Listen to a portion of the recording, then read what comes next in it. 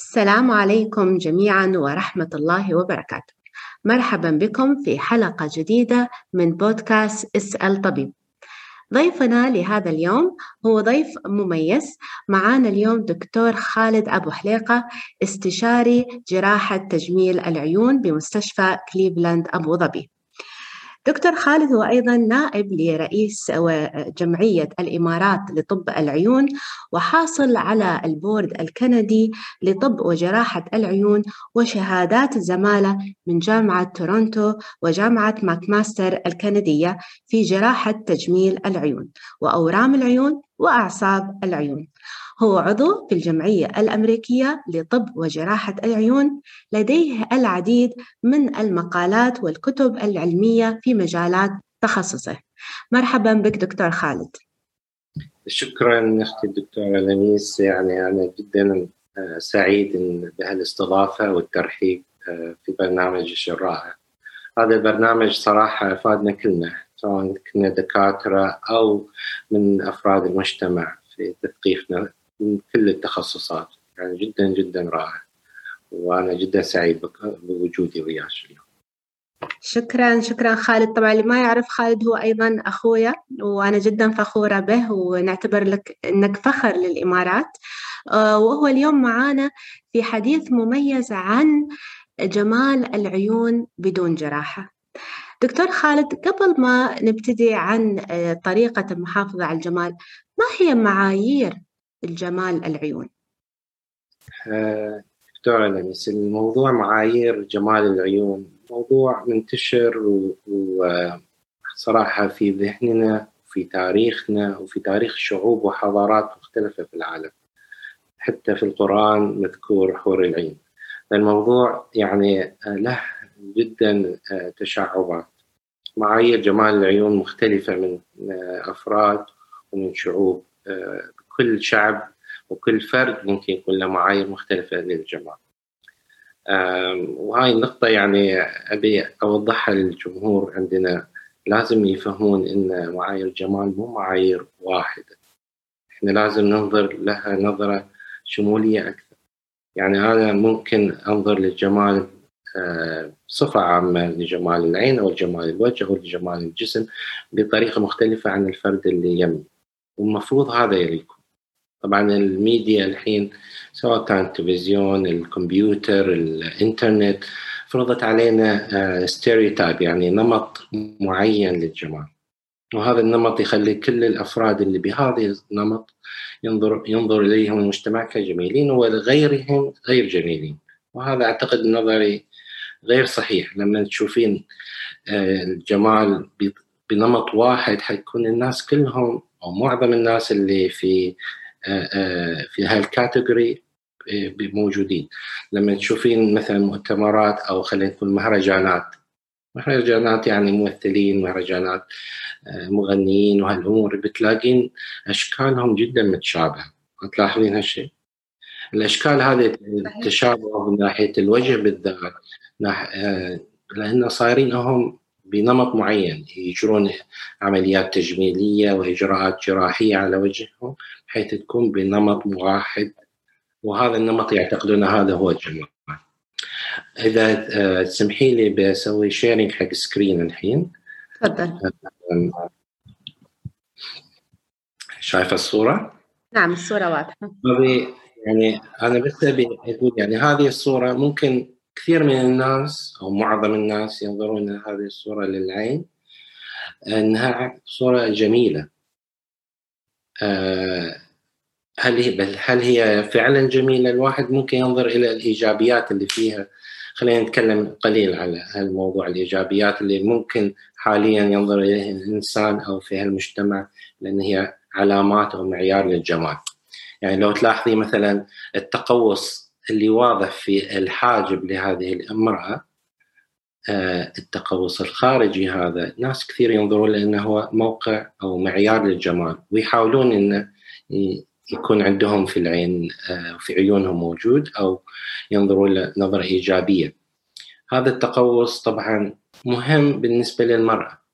إذا كان موجود في الرجل يعني ما حيكون نفس الجمال، بالعكس يعطي منظر أنثوي حق الرجل. لذلك يعني ناس ينظرون له بالمرأة أن هذا معيار للجمال. صحيح.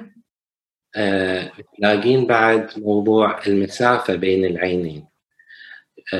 المسافة أنا إذا شايف السهم مالي بين الزاوية الداخلية للعين أو للجفون والزاوية الداخلية للجفون بين العين اليسار والعين اليمين، هذه المسافة ممكن تكون كبيرة ممكن تكون صغيرة، وحسب هالمسافة هذه بعد ينظر إلى العين نظرة جمالية أو بهذا المنطلق.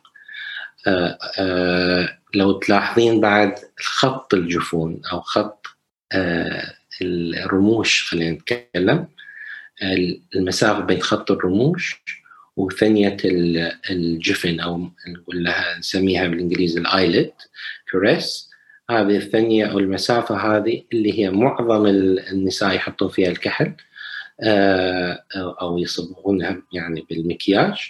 هذه ممكن يكون مسافة قصيرة ممكن يكون مسافة طويلة، وعلى هالأساس بعد نظرة جمالية أو نظرة جمالية تكون تختلف بين شخص وآخر. هذا ناس يشوفون أن كل ما زاد المسافة هذه كل ما تكون الأمور أحسن، ناس يشوفون لا، هي إذا كانت جدا طويلة المسافة تؤدي إلى أن العين منظرها في نوع من الخمول. أقدر أتكلم كثير عن الاختلافات والمعايير الجمالية اللي منتشرة في المجتمع حاليا. لو تلاحظين مثلا الخط بين الزاوية الداخلية للجفن والخط بين الزاوية الخارجية للجفن، هذا الخط اللي أنا قاعد أشير فيه بالسهم في يعني مو أفقي ولا عمودي طبعا، ولكن في له زاوية ملاحظته. صحيح. زاوية مرتفعة شوي كأنها قطة يعني. هذا النظرة إن يعني في هاي القطة، في ناس يحاولون يخلونها الزاوية حتى أعلى، يسمونها كات آي، ولكن يعني الطبيعي إن فيش زاوية، وهذا الطبيعي هو اللي يخلي بعد في نظرة جمالية للعين.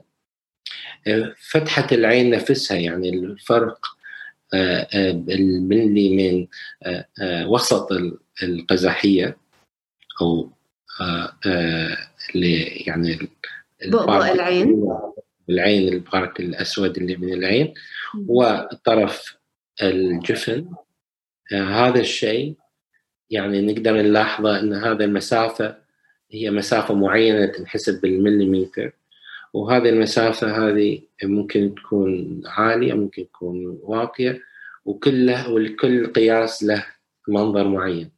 الطبيعي عادة يكون 3.5 ملي، بس هذا اللي ممكن يكون شوية أكثر أو شوية أقل. إنزين.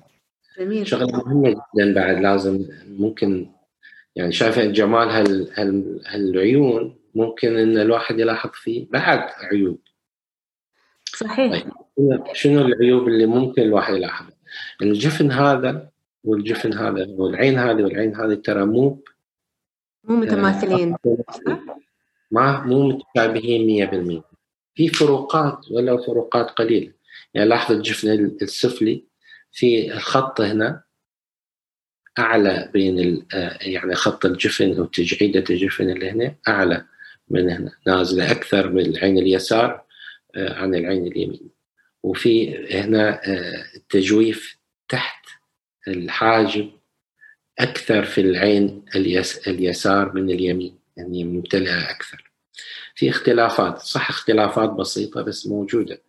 الرموش نفسها لو تلاحظين هنا هي صح الرموش طويلة وواضحة، وإحنا ما نتكلم الحين على ما حنتكلم الحين بالتفصيل عن الرموش، ممكن نتكلم بعدين، ولكن في فراغات ملاحظة، في فراغات الرموش، في رموش بين الفراغات، فهذا يعتبر رموش يعني مو كثيفة جدا.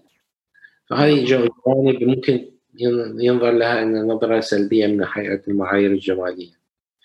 أنا يعني اللي أبي أوضحه بهالصورة هذه أختي إن النظرة الجمالية مختلفة ممكن تكون من شخص لآخر. مهم جدا في النظرة الجمالية إذا الواحد حيسوي شيء حق عيونه أو حيشتغل على مو بس عيونه، على أي منظر جمالي في جسمه، لازم يشتغل عليه كأنه قاعد يشتغل على المنظر الجمالي لروحه. زين، شلون الواحد يشتغل على المنظر الجمالي لروحه؟ إنه يشتغل على نفسه ويشوف شنو الشيء اللي يقنعه لنفسه عشان يكون يحس إنه روحه مرتاح منها وهو مرتاح فيه.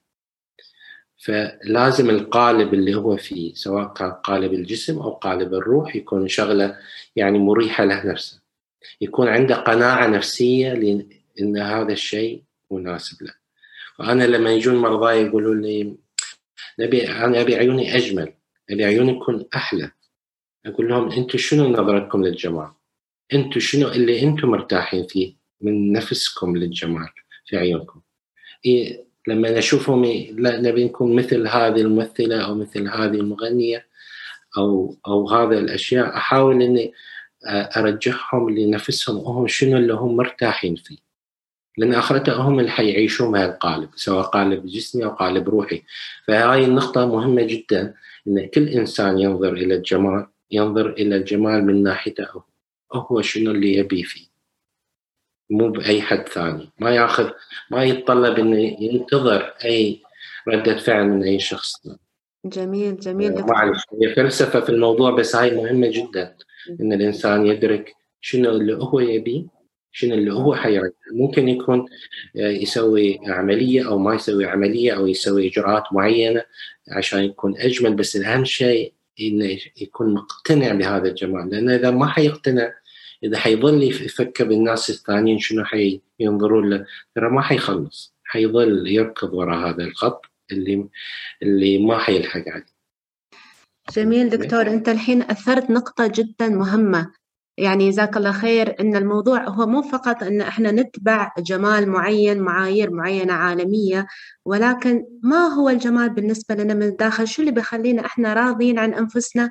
وشو قناعتنا بعمل هذه الخطوة وهي مثلا الواحد يجمل نفسه؟ لأن إذا كان ما في قناعة، أو إذا هي مجرد مثلا موضة ماشيين عليها، أو حد نصحنا روحوا سووا نفس هالعيون، فممكن هنا يصير بعدها ندم، ويصير بعدها يعني ما يكونوا راضين عن أنفسهم. فشكرا دكتور أنك تطرق لهالجزئية لأنها جدا مهمة. وأيضا يعني أنت نوهت هنا أن الجمال أصلا نسبي مختلف، يعني مرات ممكن هاي العيوب هي اللي تخلي الشخص مميز وجميل أصلا. صحيح، هاي النقطة جدا مهمة بالذات.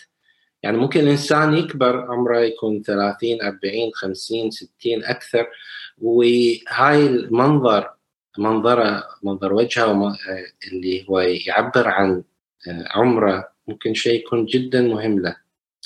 again يعني أنا أول شير سكرين وياش إذا تسمحي لي. النقطة هذه يعني مهمة. إن خلينا نشوف، شايفة هذه الصورة الحين؟ نعم واضحة. واضحة. هذه تفاصيل مختلفة عن شنو يصير في العين ويا الايجينج، ويا كل ما الواحد يكبر بالسن. هاي العلامات هذه اللي موجودة، مثل خلينا نتكلم على الترهل الجفن العلوي. زين، يصير ترهل الجفن يعني اكسس سكن، او يكون في البراو او الحاجب ينزل، بالذات الثلث الخارجي للحاجب ممكن انه ينزل ويا العمر. هذه الاشياء الترهلات هذه علامات من علامات ان العمر شويه تقدم، وهذه في مرحله من المراحل ممكن الواحد يعالجها، ومفروض الواحد يعالجها اذا هي مأثرة عليه، سواء كان من ناحيه جسميه وطبيه او من ناحيه حتى نفسيه. وهذا مهم جدا اذا الامور مأثرة عليه من ناحيه نفسيه. تمام. لو تلاحظ بس on the other hand، يعني من ناحيه اخرى، هذه الاشياء اللي تعبر عن عمر الانسان هي بعد تعبر عن شخصيه الانسان في كثير من الاحيان. يعني انا انسان مثلا ابي اظهر في مظهر معين بعمري، مهما كان عمري، يعني فوق 40 ولا تحت 20. اذا بينت اني عمري كثير مختلف، هل انا بكون مرتاح نفسيا في هذا العمر، في هذا المنظر؟ يعني إذا كان الإنسان المفروض يكون عمره مثلا 60 وبين عمره خلينا نقول 30، يمكن ناس كثير يقولون إيه هذا شيء إيجابي، ولكن ممكن المواقف هاي الإيجابية تكون جيدة. ترى أختي الزايد كالناقص، كل ما زودنا أو سوينا يعني excessive things، أشياء زيادة عن اللزوم، مرات المنظر يكون أسوأ. فلازم يكون وسطية في هذا الموضوع. هذا نظرتي. الحين بس شوية أعبر على بعض النقاط اللي موجودة هنا حق الناس يعرفونها اللي في الصورة. شايفين اللي تكلمنا عن الحاجب، الثلث الخارجي من الحاجب اللي هو النازل هنا، هذا drooping eyebrow. هذا من العلامات الواضحة واللي ممكن إن يعني كل الأشياء هنا ممكن إن نساعد فيها طبيا. drooping eyelid، الexcess skin تكلمنا عليه. شايفة البافي upper eyelid بالذات المنطقة الداخلية جهة الخشم towards the nose، ممكن تكون شوية زايد فيها الشحوم أو الفات باتس، تمام؟ وهي تبين ممكن، أو بالعكس تكون ناقصة ويكون في تحور والمنطقة هذه تكون خالية من الفات ويكون كأنه في تجويف. الكروز فيت هي الخطوط يعني اللي تصير على الطرف الخارجي للجفن، خطوط عادة 3 إلى 4 خطوط موجودة على الطرف الخارجي للجفن، وهذه الخطوط هذه نتيجة يعني العمر والابتسامات الكثيرة ممكن تحط هالخطوط. وطبعا في الخطوط الخارجية الفاين لاينز اللي تكون موجودة في الجفن السفلي، هذه موجودة كثير عند كثير من الناس ومستويات تكون مختلفة. وطبعا اللور ايليد باجز، هذا كلنا احنا عندنا ايليد باجز. شنو هم الايليد باجز؟ هم فات، الفات اللي موجود في الجفن، هذا الفات الطبيعي بس يبين مرات لما ويا العمر. ليش؟ لأنه يصير الجدار اللي تحت الجلد اللي يخلي الفات باز داخل الفيس، داخل ما يخليها تطلع برا الجدار، هذا يترهل، المنطقة هذه يصير فيها ترهل، فتبقم الفات يبرز أكثر، مو لأنه زاد الفات، هو صار فيه ترهل فيبرز أكثر. ناس عبالهم أن الفات يزيد، هي أنت ممكن تلاقين الفات هذا الفات باز موجودة حتى ناس ضعاف ما عندهم يعني شحوم كثيرة بجسمه، ولكن موجودة بارزة الشحوم في الجفن، هذا لأنه صاير ترهل. والشيء الأخير اللي بتكلم عليه الدارك سيركلز، اللي هي موجودة عند كثير من الناس ولها أسباب مختلفة، أو ممكن ما لها علاقة بالإيجن، على فكرة يكون أشياء أخرى ممكن بعدين نتكلم عنها إذا حبيت. أنا will stop sharing، ممكن نتكلم زيادة في أشياء مختلفة، وسمحي لي يعني ما أخذ وقتي لا شكرا دكتور، بالعكس احنا سعيدين بذلك، يعطيك العافية، وهي فرصة ان احنا نتعلم.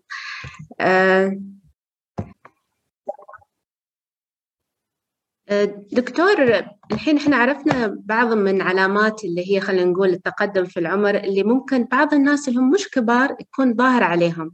وحقيقة الأمر سألت أنا المتابعين في حسابات التواصل الاجتماعي عن الأسئلة اللي حابين يطرحونها عليك، ففي كان أسئلة تتكرر كثير، وهي موضوع الخطوط اللي حول العين، الهالات السوداء، الانتفاخات اللي تحت العين. هاي أكثر الأسئلة اللي وردت.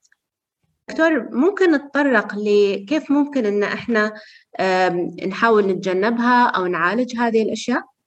اي اكيد. تبين نبداها واحده مثل اكيد. الحين بالنسبه للخطوط، نعم. الخطوط طبعا العين، الخطوط الجسم اصلا بصفه عامه، ترى طبيعي ان الواحد يكون عنده خطوط. اذا الواحد يطالع الجلد عنده في اي مكان في جسمه حيلاقي خطوط، اذا طالع بطريقه يعني قويه او مركزه. فالخطوط طبيعيه، ولكن الخطوط ممكن تظهر اكثر في الاماكن اللي يصير فيها حركه اكثر. فكل ما صار يعني تمدد للجلد وانكماش للجلد، هذا حيسوي خطوط أكثر. وهذا الشيء موجود في مناطق مختلفة بالجسم، بس أكثر مكان يصير فيه حركة للجلد وهو الوجه. وهذا معروف لأن تعبيرات الوجه اللي احنا عندنا إياها تكون موجودة من أول ما ننولد لين ما نتوفى. يعني هاي طول العمر دائما في تعبيرات. صحيح. وهذا الشيء يعني يخلي الجلد في يكون الخطوط. طبعا الخطوط هذه ممكن تكون خطوط خفيفة أو ممكن تكون خطوط عميقة. والخطوط حوالين العين يعني بعد كونها خفيفة أو عميقة، هذا يتعلق أكثر بدرجة تعرض الجسم مثلا للشمس. تتعلق كمان في حتى الجيناتيك بارتس، يعني الجينات الجسم ممكن تكون الخطوط عميقة أو خفيفة حسب الجينات. يعني الشخص هذا ممكن يكون عنده وراثيا إنه يصير عنده خطوط شوية أعمق من غيره. وطبعا ويا العمر الخطوط تزيد وتصير أعمق كذلك. علاج أو عدم يعني محاولة إنه ما يصير خطوط أو ما تصير خطوط عميقة، هذا يتعلق في أشياء كثيرة ممكن كل شخص يسويها بالبيت، أو حتى يعني أو يستخدم مستحضرات مختلفة أو يسوي علاجات معينة يعالج الخطوط اللي موجودة. خلينا نتكلم أول على شلون نسوي prevention، يعني شلون نحمي نفسنا من التعرض للخطوط العميقة. زين، أهم شيء دكتورة، أهم شيء هو الصحة. زين، فإذا الواحد حافظ على صحته هذا بيخلي إنه يقدر يحافظ على طبيعة الجلد اللي هو فيه، لأنه الجلد جزء من الجسم، والجسم يكون صاحي يكون الجلد صاحي وما في أي مشاكل. وإذا كان الجلد صاحي يقدر إنه يسوي يعني هيلينج، فيكون أي خطوط تصير تروح بسرعة وقبل ما تظل ثابتة. زين، فهذا مهم. فالواحد يحافظ على صحته، يحافظ على النيوتريشن، يحافظ على الأكل الجيد، شرب الماء، دائما شرب الماء، يعني كمية الماء الكافية. أكيد كل يعني الجمهور يعرف إنه لازم يشرب وش كثر لازم يشرب. زين، وفي آبس حتى هذا اليوم على التليفونات تذكر الناس وش كثر يشربون ماء يعني إذا يحب. والشيء الآخر اللي ممكن الواحد يسويه بعد إنه يحاول يحافظ، يعني إحنا بلدنا هنا الله منعم علينا بشمس قوية، وهذه ترى نعمة. كثير ناس برا يمكن في البلاد الغربية يتمنون إن يكون عندهم الشمس اللي عندنا. زين،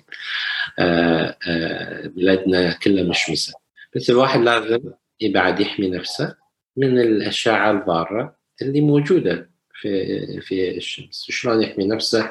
يلبس النظارات الشمسية بالأوقات المناسبة، حتى يحط الكريمات الواقية يسمونه SPF Sun Protection Factor Sun Protection Factors.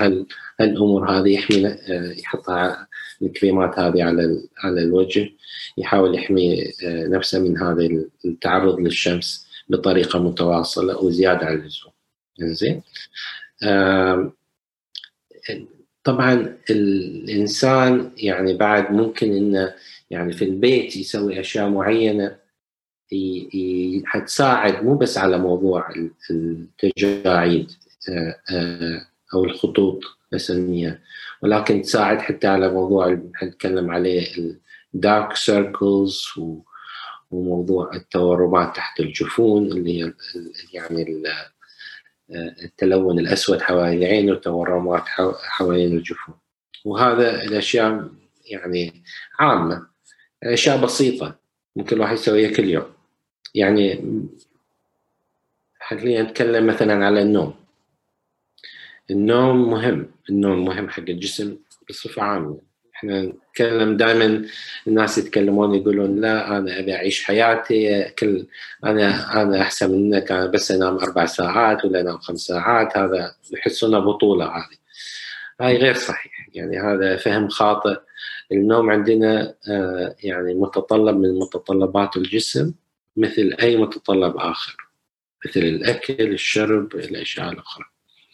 فالنوم عدد كافي من الساعات هذا critical و essential حق ال health of the body، وحق صحة الوجه وصحة الجفون وصحة العين.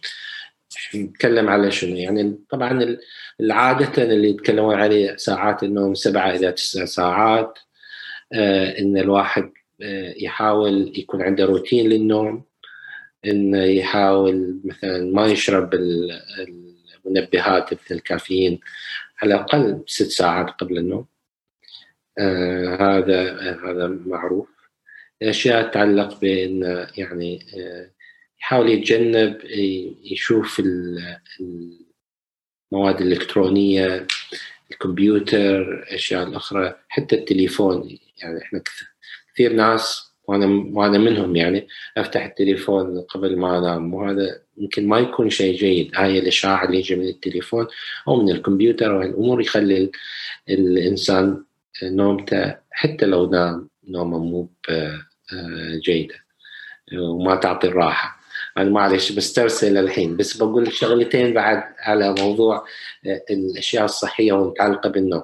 الواحد لازم بعد ينام على مخدة أو مخدتين أو مخدة مرتفعة، يعني يحط ارتفاع في الرأس أساس الفلويدز شوية يصير لها نوع من السوائل اللي تتجمع حوالين العين. هذه السوائل هذه ما تظل متجمعة، تنزل.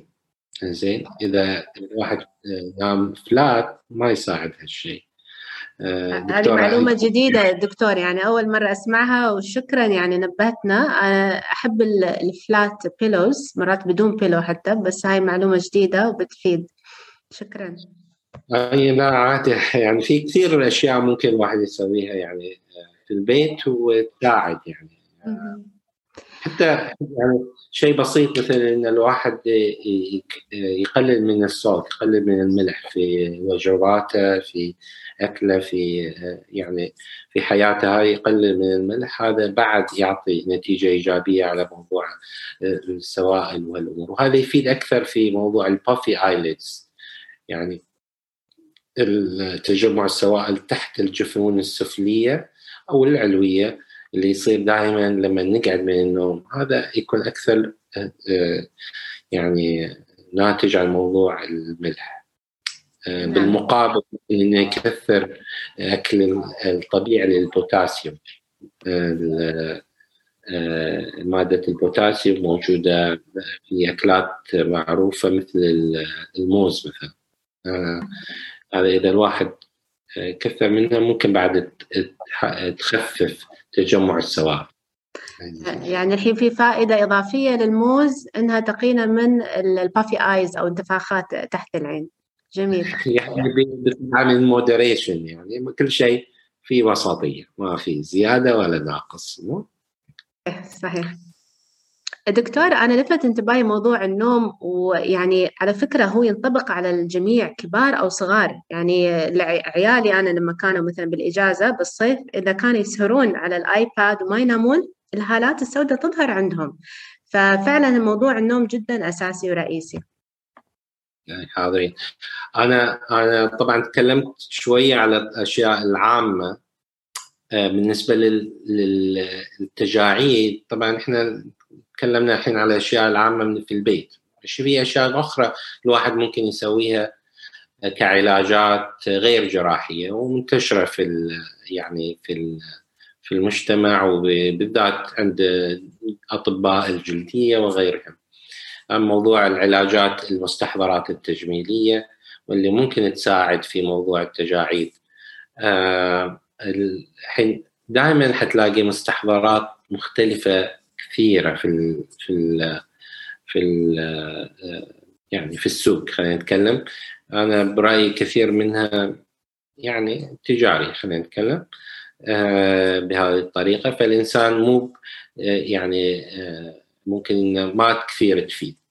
بس أهم شيء دكتورة إن الواحد ما يعرض نفسه لأشياء تضر. تمام. يعني في دائما كريمات معينة مثل الهيدروكوينون كريم أو أشياء تتعلق بالريتينا A كريمز. هذه ممكن الواحد يلاقيها في السوق، بس هذه خطرة على الجلد وخطرة على الجسم. زين. فمو أي شيء الواحد يستخدمه ممكن يكون في لها concentration معينة ولها يعني آثار إيجابية وآثار سلبية.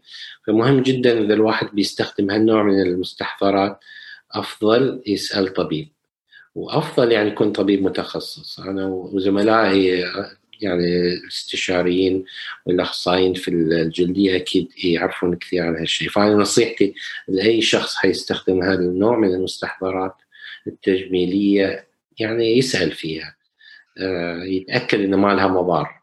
زين.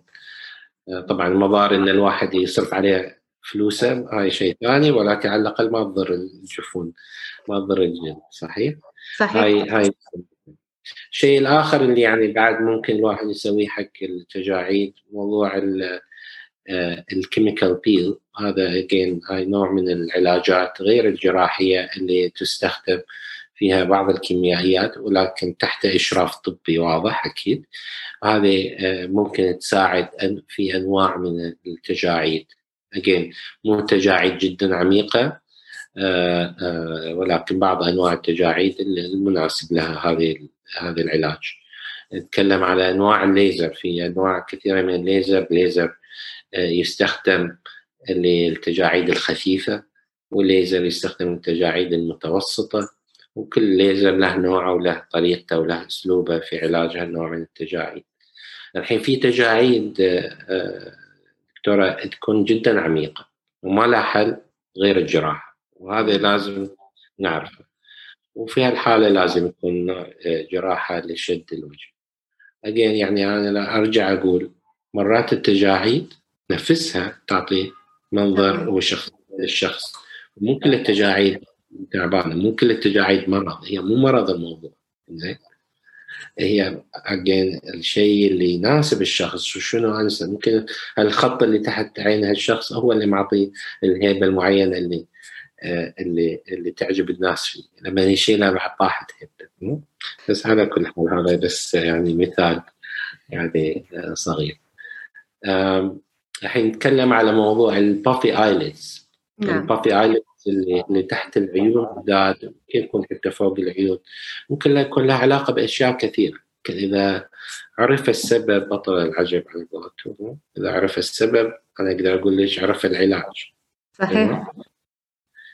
فلما نتكلم على أسباب البافي ايليدز، تكلمنا شوية قبل شوي يعني على موضوع الفلويدز ريتنشن، بس ممكن تكون أشياء تتعلق أصلا الإنسان شلون يعني بنيته الجينية. يعني هو إن كثير من الناس يكونون يعني مر عليهم مرضى very young I'm talking teenagers جايين ويا يقولون إن lower eyelid puffiness. زين.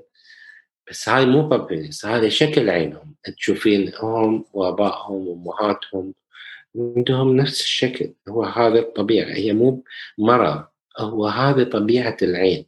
زين.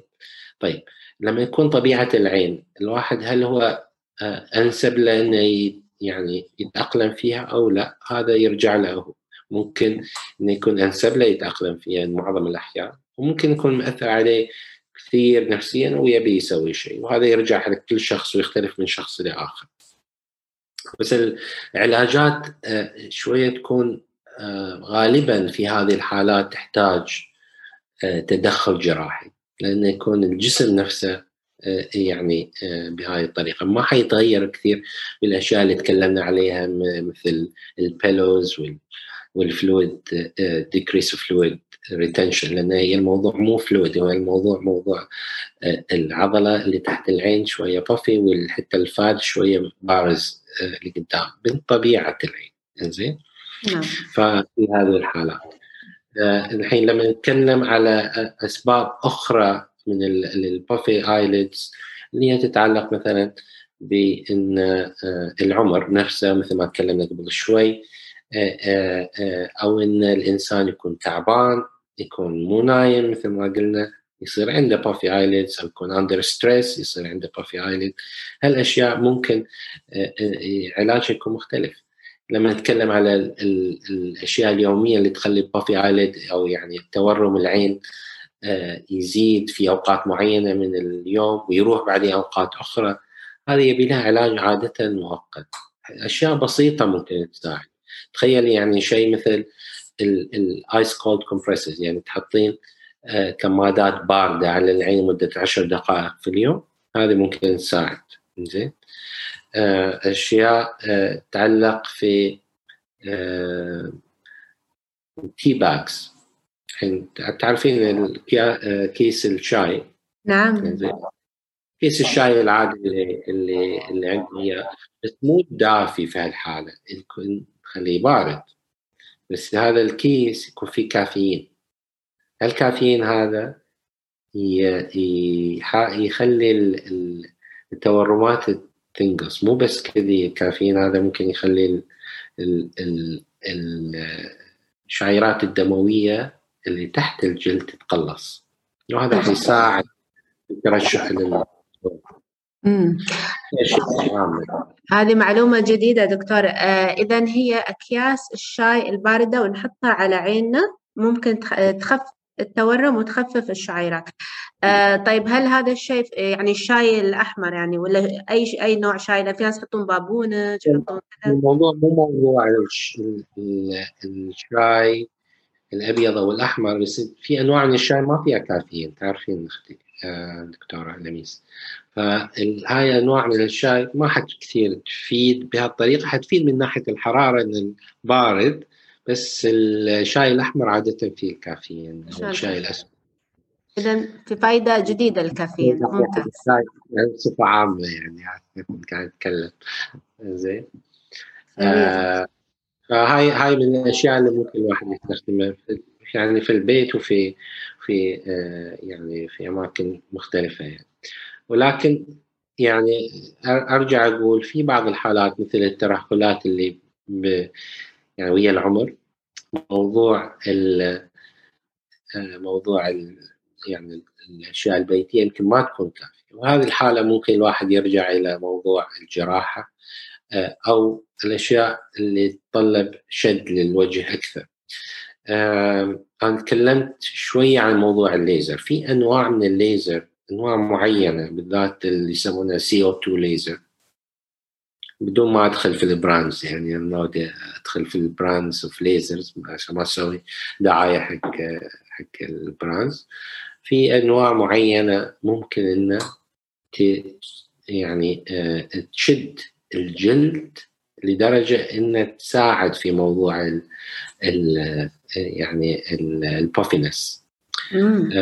بس هذه ليزر يكون ليزر قوي، وفترة النقاهة بعد الليزر هذا عادة تأخذ شوية وقت، نتكلم على أسابيع، يعني مو ليزر الواحد يسويه في اليوم ثاني يوم يرجع الشغل السابع. ولكن يعني في أنواع من الليزر ممكن هاي تساعد. صح الواحد يتجنب الجراحة، بس فترة النقاهة تكون طويلة. نعم. هاي من الأشياء المختلفة اللي يعني جات ببالي الحين أتكلم عنها. أكيد في أشياء أخرى زملائي ودكاترة ثانيين يقدرون يتكلمون عنها. أنت قلتي على موضوع الشيء الثالث دكتورة، تكلمتي على موضوع الهالات السود. صحيح. بس نعم.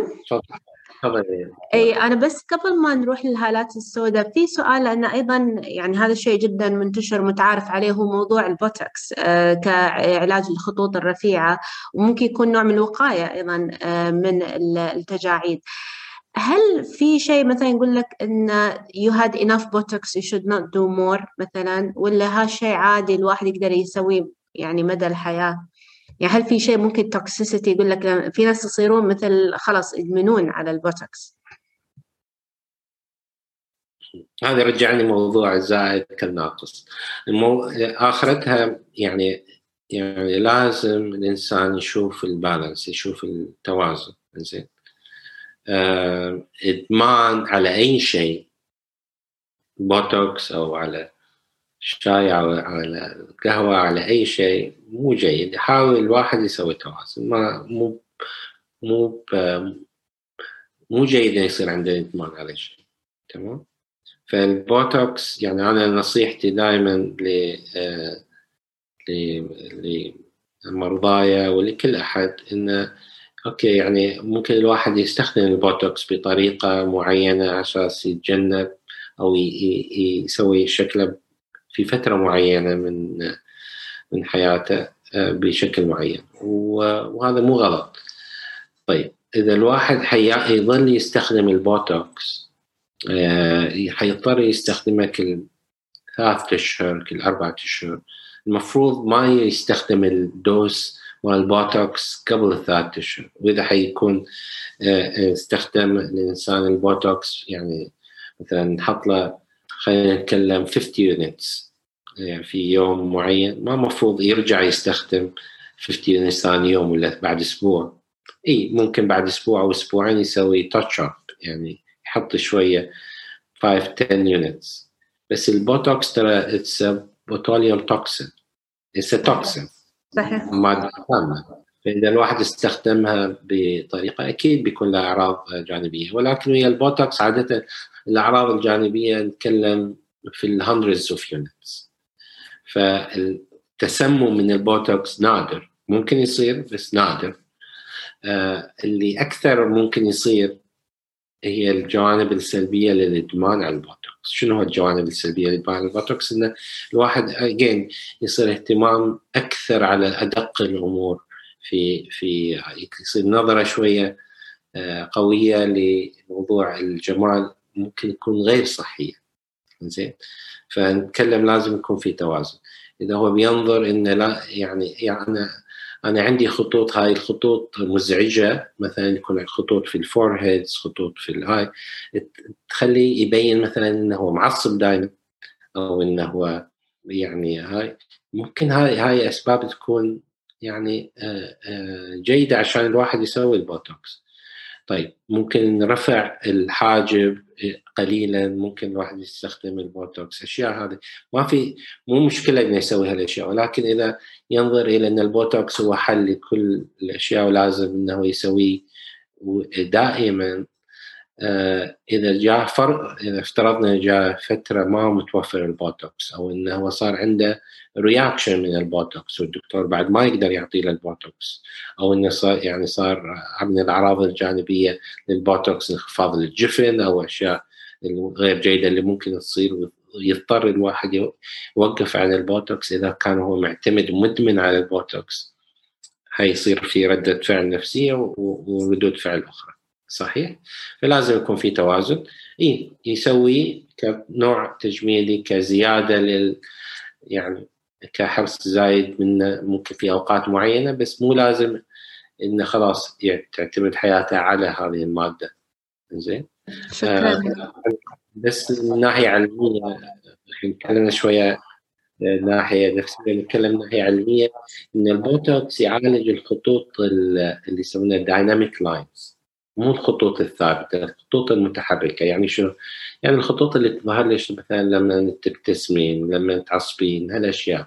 هاي الخطوط اللي بالذات يشتغل عليها البوتوكس. ولكن الخطوط الثابتة اللي هي ممكن يكون واحد عنده، اللي هي ما تتحرك ويتجاعد، اللي هي موجودة دائما، هاي عادة يبي لها أشياء غير البوتوكس. نتكلم عن الليزر، أو في بعض الأحيان في بعض الأماكن الفيلرز. شكرا دكتور على التوضيح، وهذه معلومة جدا مهمة، لأن في ناس يعني يسوي البوتوكس يقول لك ما راحت الخطوط كلها، فيكون هذا هو السبب، إنهم ممكن يحتاجون علاج مختلف. يعطيك العافية دكتور. زين، نرجع للهالات السوداء. هذا الموضوع أيضا كان جدا مهم، وكثير سيدات يسألوني على الخاص أو من خلال الموقع التواصل الاجتماعي، كيف نقدر أن نتجنب الهالة السوداء، أو إذا هي موجودة كيف نقدر نعالجها؟ طبعا موضوع الهالات السوداء هذه موضوع منتشر كثير، وبالذات في مجتمعنا. على فكرة الهالات السوداء موجودة كثير في مجتمعنا، أكثر يمكن من مجتمعات أخرى، ولا أسبابها هذه أرجع أقول أسباب الجينات وأسباب الانفايرمنت، طبيعة الجو اللي احنا فيه. زين. الهالات السوداء هي عبارة عن مسببات مختلفة للهالات السوداء. أول شيء الجينات، يعني إحنا طبيعة جسمنا في بعض الناس وراثيا يكون عندهم قابلية أن يكون عندهم هالات سوداء من وهم صغار، على فكرة مو لما يكبرون. زين. ودرجة الهالات السوداء هذه بتختلف من شخص لآخر. تمام.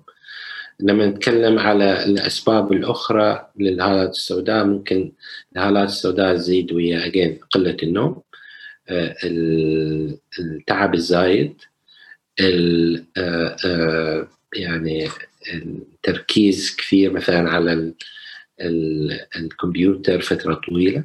هاي الأشياء ممكن تسبب الهالات السوداء. شنو هي الهالات السوداء أصلا؟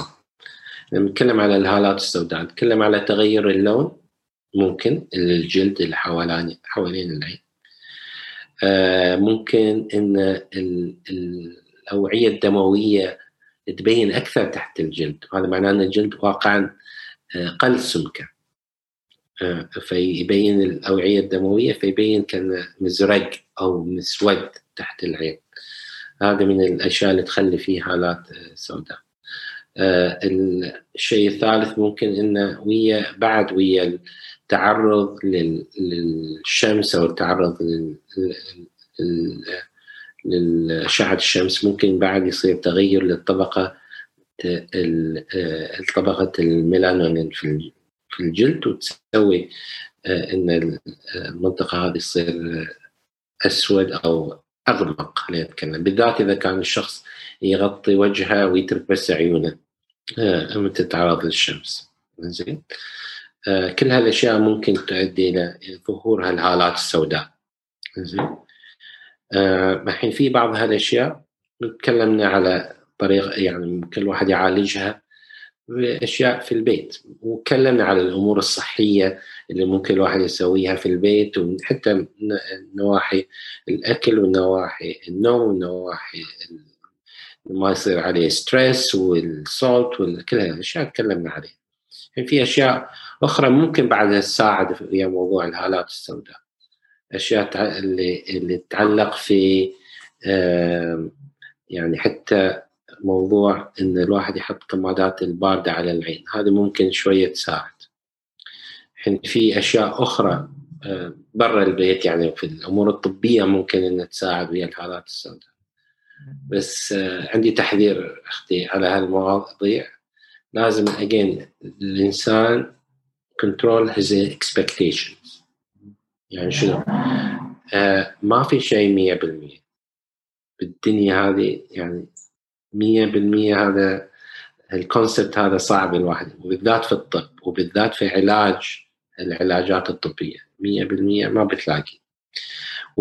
وفي موضوع الهالات السوداء العلاجات اللي متوفرة موجودة، وفي مستحضرات تجميل وأشياء تنباع يعني في الصيدليات وعن طريق الدكاترة، وفي وصفات طبية، وفي أشياء كثيرة ممكن الواحد يستخدمها.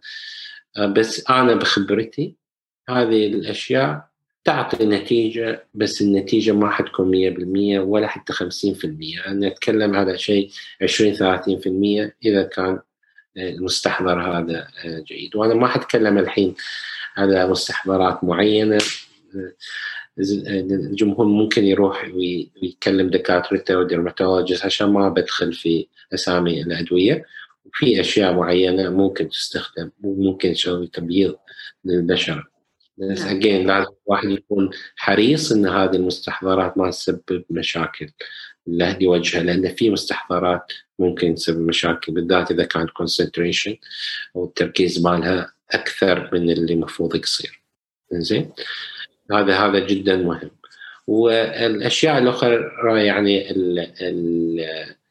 حتى يعني مرات يقول لك استخدام الفيلرز في المنطقة اللي تحت العين ممكن تساعد ويا موضوع الهالات السوداء، بس استخدام الفيلرز تحت العين لازم يكون في تكنيك جدا جيد، لأن المنطقة جدا حساسة وممكن تأثر على العين، وممكن تأثر على موضوع يعني حتى مرات ممكن تأثر على النظر، لأنها ممكن تدخل في الأوردة الدموية وتأثر على العصب البصري وعلى شبكة.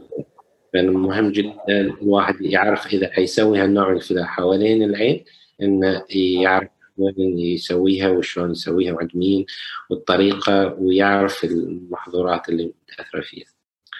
وفي شغل على موضوع الفيلرز، في دراسات الحين قاعد تطلع أنا شفتها تتعلق تأثيرات ممكن تكون موجودة في موضوع الفيلرز حوالين الوجه. لازم الإنسان ينتبه لها، يعني مرات تسوي حساسية، تسوي أشياء من هذا القبيل. وفي أنواع من الفيلرز ممكن نذوبها، وهذا اللي أنا يعني أفضل الإنسان يستخدمه، لأن هذا reversible، ممكن يعني يريفيرس الأكت، تحطين الإبرة بعد الفيلرز إذا كان الفيلر منطقة ما كان جيدة أو سوت مشاكل، وتذوبين الفيلر. في أنواع الفيلر أخرى لا ما تذوب، وهذه فيها خطورة أكثر. زين. فهاي من ناحية الدارك سيركلز. طبعا الجراحة هذا شيء أخير لعلاج بعض الأنواع كذلك.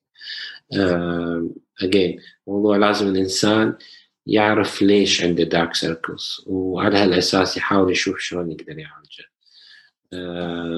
يعني إن شاء الله يعني معظم الناس ممكن يصير في تحسن، والتحسن هذا يكون جيد يعني. شكرا دكتور.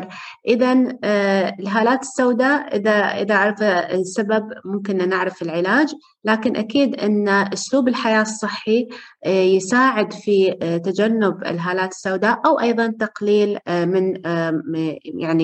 من ظهورها. وبالنسبة للعلاج مهم جدا تروحون عند الطبيب المتخصص، وإذا كان في كريمات علاجية أيضا عند طبيب الجلدية متخصص، ولا تأخذون شيء بدون ما تكونوا عارفين مكوناته. يعني الناس اللي أتوقع تبيع كريمات تقول لك يلا هذا بيعالج وإحنا ما عارفين شو داخله، هذا أخطر شيء. شكرا دكتور، يعطيك العافية.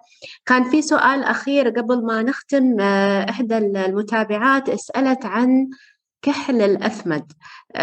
يعني كان في هو طبعا تقليد قد يكون موجود في زمان، يعني عندنا في بعض العوائل ما زالت تستخدمه. هل له فوائد أم مضار، وكيف ممكن أن نستفيد من عنده؟ هل أختي دكتور عشان جمهورنا ممكن تعرفين شنو كحل الأثمد؟ الكحل الأثمد هو أعتقد يعني يستخرج أصلا مسحوق من الصخر، وأنا اللي أعرف إن في مواد سمية، وقد يكون حتى في زئبق، ده أنا ما خاب ظني، بس هم كانوا يحطونه يعني خاصة حق الأطفال يعني داخل العين، وكان في معتقدات إن تجمل العين، توسع العين، هالأمور هذه اللي أنا أعرفها عن كحل الأثمد. ممكن أقدر أعرف منك أكثر. لا يعني كنت معلوماتك جدا دقيقة. الحين أنا بقول ليش بتجربتي من ناحية العيون بصفة عامة، وهاي الموضوع الكحل والكحل الأثمد هذه شغلة يعني مجتمعية، ومن ضمن الأشياء اللي يعني كثير من عندنا وكثير من الناس اللي نعرفهم ربوا عليها. زين. وجزء من التراث. زين. أشياء التراث اللي عندنا طبعا دائما أشياء تكون جميلة، وجدا مهم أن احنا نعرف معناها ونحافظ عليها من ناحية تراثية. بس طبعا احنا كمجتمع لازم نكون ننتبه للأشياء المضرة حق الصحة بصفة عامة، والأشياء السامة والأشياء اللي تأذي الجسم لازم نتجنبها. الكحل فيه أنواع، والأشياء اللي ممكن تضر العين في كثير من أنواع الكحول. على فكرة مو بالكحول بس اللي التراثية، والكحول حتى الجديدة اللي تنباع ممكن يضر في العين. زين. هذا يعني مو يختلف، هذا يختلف عن هذا، ممكن اثنينهم يضرون في العين. أنا يعني اللي أنا أقترحه بصفة عامة إن الإنسان أي شخص إذا هو بيحط شيء قريب من العين أو على الجسم أو داخل العين إنه يسأل الطبيب. هذا الموضوع لازم يكون في جواب على هالمادة هذه بالذات، يعني إذا كان فيها زئبق، إذا كان فيها مواد سامة. طبعا ما في حد بينصح إنها تنحط في العين. إذا كان في خطورة على النظر، إذا كان في خطورة على إنه يصير مشاكل على قرنية العين، وهذا يسبب يعني مشاكل جدا حقيقية، مشاكل ما نقدر نعالجها إذا صار في تقرحات في العين. هذا مهم على هالأساس إن الإنسان يعني يكلم الدكتور اللي يعني أو يتكلم دكتور العيون اللي هو يتابع وياه ويسأله سؤال مباشر. ممكن دكتور العيون يحاول يفحص المادة هذه ويشوف إذا كان في لها مضار. والحمد لله عندنا يعني أحدث أنواع المختبرات الحين اللي تقدر تحلل كل الأشياء اللي موجودة. هذا طبعا ما ينتقد أبدا إن تراثنا له قيمته، يعني الكحل والتكحل وهذه الأشياء هاي التراث لازم نحاول إن إحنا ناخذ قيمته بدون ما نضر نفسنا، يعني نسوي وسطية وبالانس. صحيح. شكرا دكتور، صراحة هذه معلومة جدا قيمة، وفكرة ان احنا نسأل دكتورنا ونعرف شنو المنتج شنو داخله جدا مهم وضروري، لان عيننا غالية علينا وهي اساس اللي نقدر من خلاله ندخل ونستكشف العالم. دكتور خالد، جدا استمتعت بهذه الحلقة، وخلي نقول نصيحة أخيرة توجهها لجمهورك اللي يسمعك الحين، رجال ونساء، عبر منصة بودكاست اسأل طبيب، قبل ما نختم. الله يخليك أختي الدكتورة لميس، جدا شاكر قبل ما يختم على هاي الاستضافة. وأنا أنصح جمهورك كلهم إن أول شيء يتابعون البودكاست مالش لأنه رائع، وهذا الشيء يعني حيفيدهم. أنا متأكد كل بودكاست حيفيدهم، وإن شاء الله في المستقبل يظلون يتابعون البودكاست مالش. هذا أول شيء. بالنسبة لموضوع الجمال العيون، أنا اللي قلته اليوم يمكن نظرة شخصية لهذا الموضوع من ناحيتي، ومحاولة لإفادة للجمهور. ولكن أنا أبي كل شخص، كل فرد في جمهورش العزيز، إنه ينظر إلى داخله إلى نفسه ويشوف هو شنو يبي. الموضوع الجمال، جمال العين، هذا موضوع جدا شخصي. هذا جزء من جمال الجسم، جزء من جمال الإنسان. هذا المفروض الواحد هو نفسه اللي يقرر شنو يبي منه، مو يخلي الناس الثانيين يقررون له. ويعني الصراحة يعني هذا الشيء هو جمال الجسم، جمال الوجه، بعد يتعلق بجمال الروح. وهذا أنا أعتقد مؤمن بهالشيء. فالواحد كل ما كان روحه جميلة بعد حينعكس على جسمه وعلى عيونه وعلى وجهه وعلى كل شيء. وأتمنى لهم كل الخير وكل السعادة والصحة والعافية، وإن شاء الله ما يحتاجون طبيب، كان دائما حياتهم جيدة وبصحة. والله يعطيهم العافية، والله يعطيك العافية على جهودك هذه ويانا بهالبودكاست وبهالتثقيف الدائم، وشكرا جزيلا. شكرا لك خالد، وأنا سعيدة أنك شرفت بودكاستنا. وتصدق يعني الحين معلومات جديدة، يعني أنا طول ما أنت أخويا ما عرفتها إلا من خلال حلقة اليوم، فشكرا لك على هالمعلومات إن شاء الله المفيدة. وأتمنى للجمهور الكريم أن استمتع واستفاد. إذا حبيتوا هذه الحلقة يا ريت تشاركونها أحبابكم وأصحابكم ليستفيدوا منها، ونراكم إن شاء الله على خير في حلقة قادمة من بودكاست اسأل طبيب. محدثتكم لميس بحريقة، نراكم على خير.